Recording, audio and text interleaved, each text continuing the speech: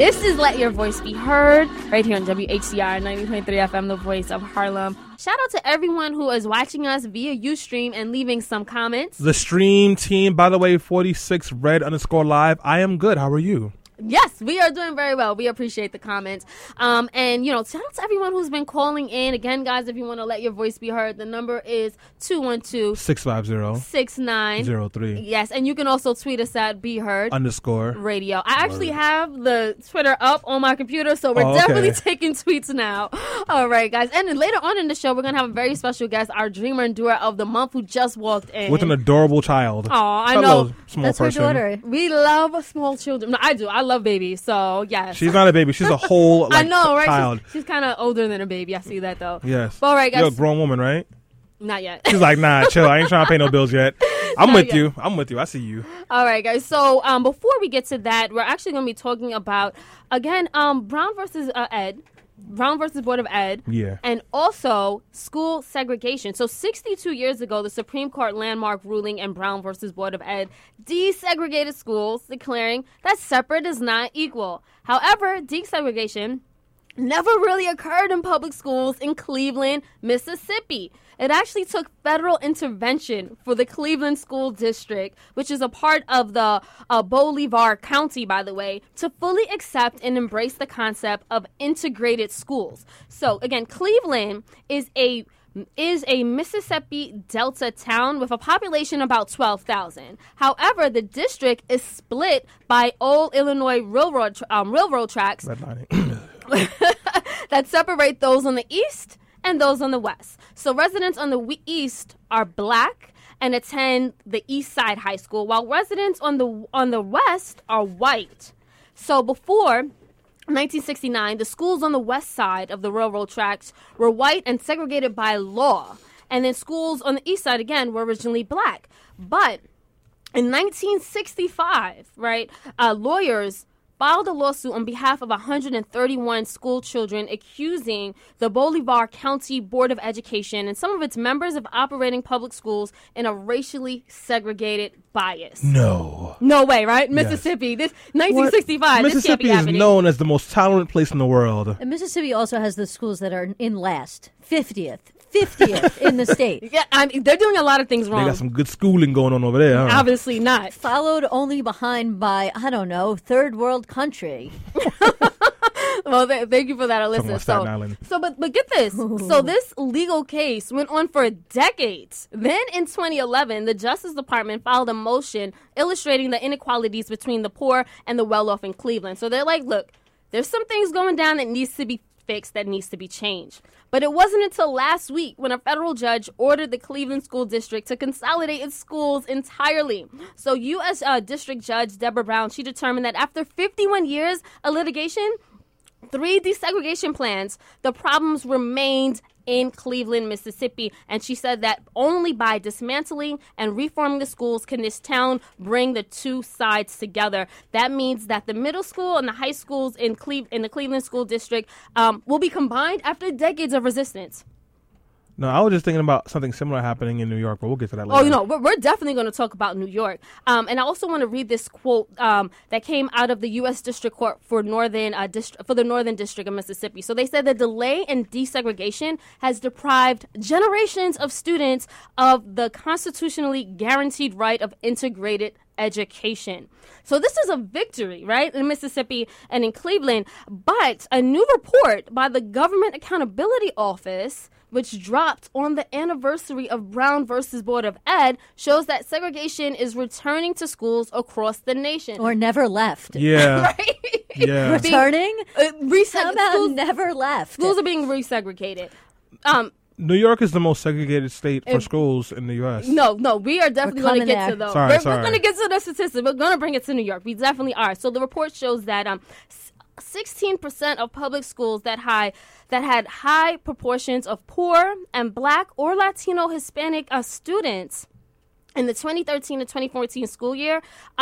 So that portion actually doubled. And it said about 75 to 100% of those specific students were eligible for free or reduced price lunches. Now, that is a common indicator of poverty. So basically what they're saying is these schools that are where the students are predominantly Black and Hispanic, they're also poor or using or have to being forced to use free lunch or reduced price lunches. And these schools also offer fewer math, science, and college preparatory courses, and have higher rates of students being held back in ninth grade, suspended, or expelled. So again, separate is definitely not equal, especially when it comes to Black and brown schools. So even though we were talking about Mississippi, Stanley kept bringing it to New York. And, I want to drop some statistics here because you're absolutely right. So when it comes to having the most segregated schools, New York is top. New York, We're we the have... best. No, not when it comes to segregation. We are obviously the best at segregation. What are you talking about? We're number one. So we do something right. Get out of New here, York. Tyrone. This is Noah's college. It's all right. You know what Stanley wanted to name this segment? What? Segregation Forever. Right. Yes, segregation today, tomorrow, and forever. No, but we're going to change it. We're going to change it. So in New York, where almost 2/3 of Black students attend schools with 90% non-white students. You have Illinois, where 3 in 5 Black students are in extremely segregated schools. And in Maryland, 54% of Black students go to heavily segregated schools. So again, where it's New York, Illinois, Maryland, and other states across the nation where students are going to heavily segregated schools. So basically, based on these statistics, I know, Stanley, you did a lot of work in education reform. I just want to get your reaction to the statistics and to this report that strategically dropped on the anniversary of Brown versus Agnew. Well, there's nothing surprising about this. In New York in particular, there's a school in Bushwick, Williamsburgish, where there was a lot of well-to-do white families sending their kids there. And because of some redistricting that happened, they had come to find out that now some of the kids from a school in a poorer part of that area were going to be going into their school. The parents protested, wrote letters, got the media involved to try and stop these children of color. And they said, listen, we don't care if they're Black or Latino. It's that they're not as well behaved as our kids and they don't do as well. They're going to bring our kids down. This is New York, liberal bastion, Bushwick Park Slope area. Just to give the contrast to that, in that same note, there was also parents of students of color that protested them joining the white students because they felt it would make it more difficult for their students to compete with these students that they felt had for years been getting better education to that student. So there was pushback on both sides of that. But you're right, in the penultimate sense about the issue from a bigger picture angle. Selena, may I? Yeah, sure. So real quick, guys, if you're listening, the number is 212-650-6903. And I just want to point out, in New York State, what we had found out a couple of years ago from a lawsuit that Robert Jackson filed is that the state had been underfunding low-income schools for years, and they owe the Board of Education, in particular for these poor schools, $4.8 billion in back funds that they still have not paid. And what you also know is that these schools where you have a high volume of Black and Latino kids, they're usually underfunded.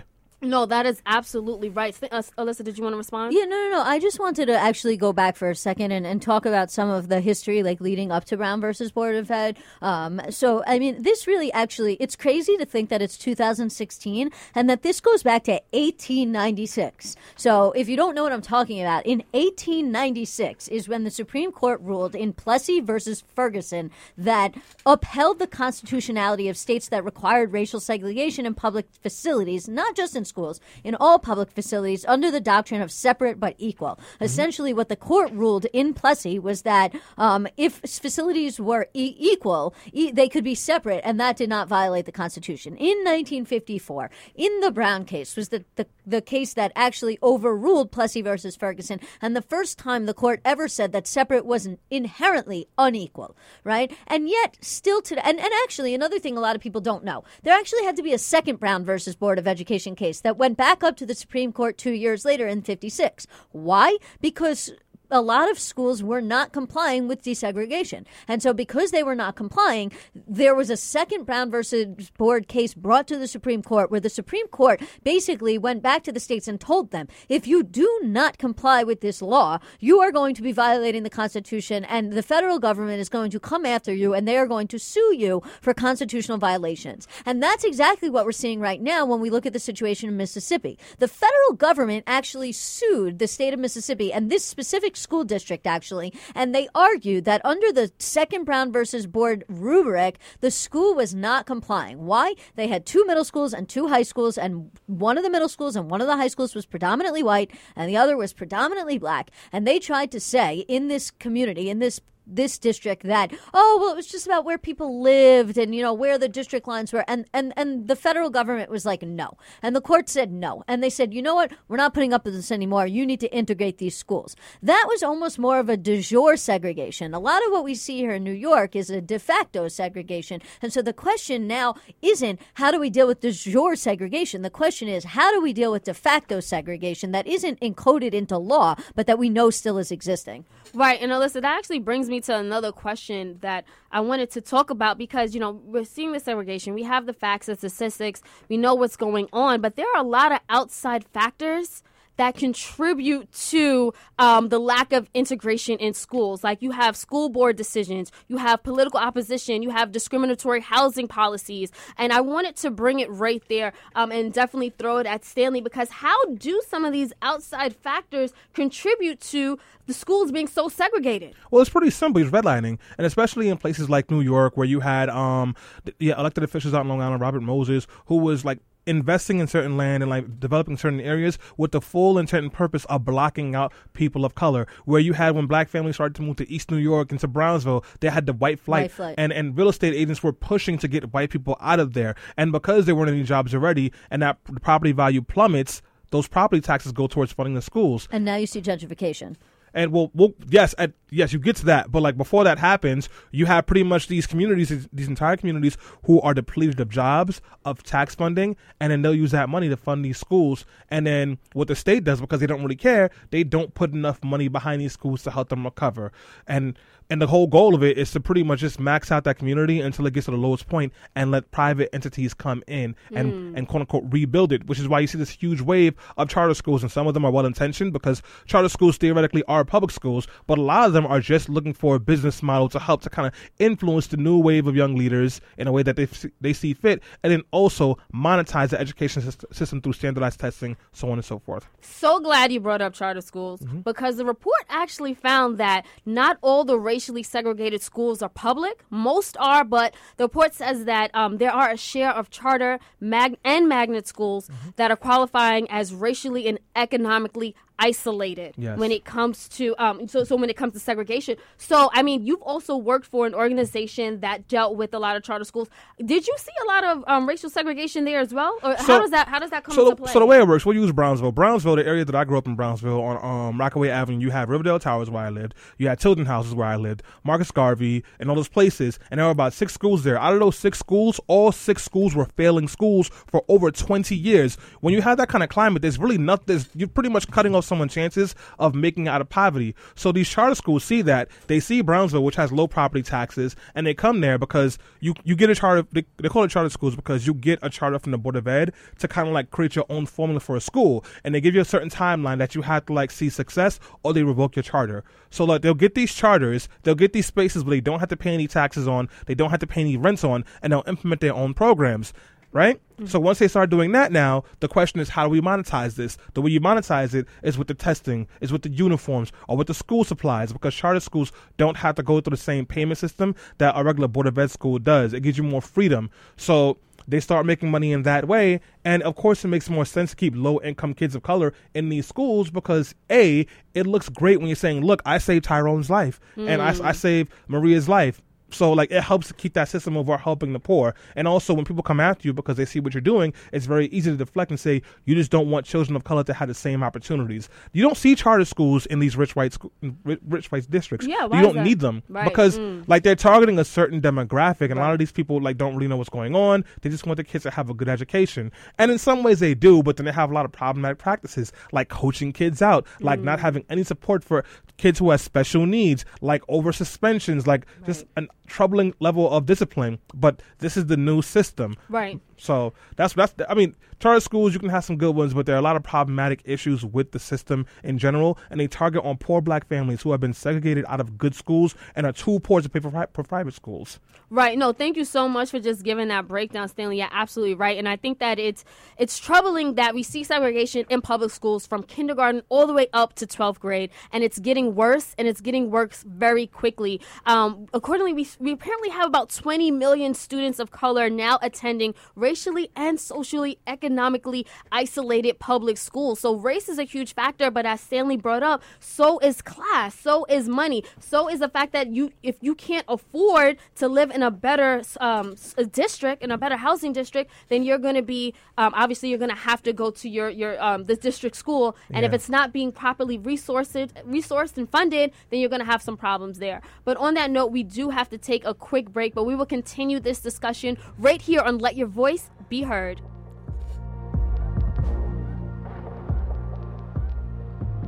WHCR 90.3. We are back. This is Let Your Voice Be It's Heard. real, don't you know? No, it's if they can watch, if they see on Ustream, you could tell this is definitely costume jewelry. No shame in my game. And also, we all get a gold chain when we join Let Your Voice Be Heard, like Rockefeller Records used to do. That actually does not happen here. But we are back. This is WHCR 90.3 FM, the voice of Harlem, and we're having a conversation about segregation in schools. We talked about Cleveland, Missouri, Mississippi, where the federal government had to intervene in order to desegregate that school district. But then we brought it to New York, and Stanley gave an excellent breakdown about how the schools are just as segregated here. And because a lot of times black and brown parents are forced to send their children to bad schools, which aren't being funded right, which don't have good teachers, don't have good resources, they will choose to put their children in charter schools.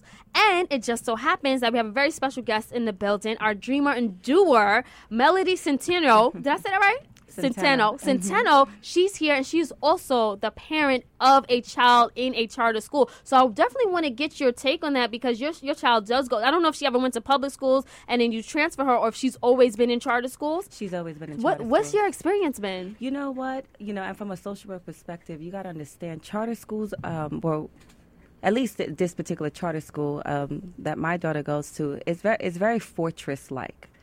So you have schools where the community is really involved, the parent engagement is very high, but in this particular educational setting, it's very fortress-like. It's kind of like, leave your child at the door, we'll handle everything else, And so that can be problematic for me because, sometimes I don't really understand what's going on in the classroom, and you really have to put your trust in the teachers. But it shouldn't be about that. It should be about transparency and communication across the board.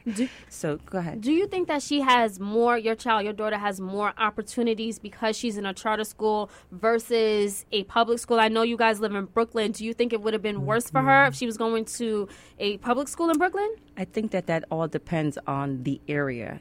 Stanley brought up a good point about, being from Bed-Stuy and what the schools were like in that particular area. The area in Brooklyn that I lived in, the school that she would have been attending if we didn't select charter school for her was not a bad school per se in terms of the teaching structure. The behavioral issues, on the other hand, is really what made me want to consider going to a charter route. But yeah, I think it's all about balance, and I think it's all about who the parent is attached to the child, because I know what's going on in my child's life because I'm very aggressive with the teachers. I'm very aggressive with what's going on in the classroom, and because of that, they're very careful with how they treat my daughter. But overall, this particular setting for her is what I feel is in the best in the best her best interest. In her best interest, right. Yeah, Alyssa? no, I had a comment about just about the issue of school segregation in general and the bigger picture, which is maybe, I mean, I'm very cynical doing civil rights work, but I feel like there's something way more nefarious actually going on, which is this idea where, like, look at the prison population, right? The prison population is 98% black and Hispanic. And so I see this nefarious thing going on of keeping people segregated in lower performing schools because undereducated people are easier to control and they're easy to imprison. And when you have a situation where you have power structures that we have talked about in this country that are based going back to slavery, to Jim Crow, to the civil rights movement, on the control and enslavement of a group of people, then you have a nefarious motive to want to keep them undereducated so that they can be imprisoned. No, Alyssa is absolutely right. And what she's referring to is the school to prison pipeline, which works by alienating black and brown students from the school system and making it more likely for them to drop out and then end up in prison.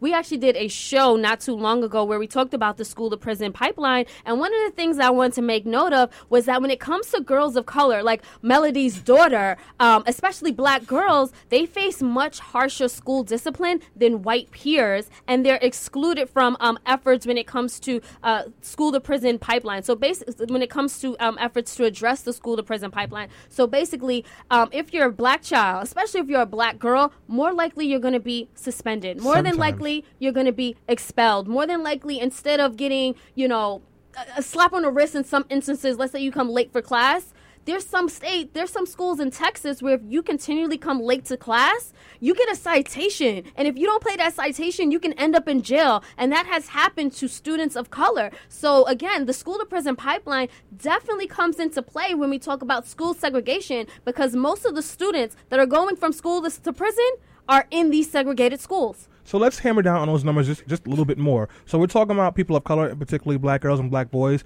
Let's focus on black girls. 7 times more likely to be suspended. 3 times more likely to have a teacher who does not have all of their certifications.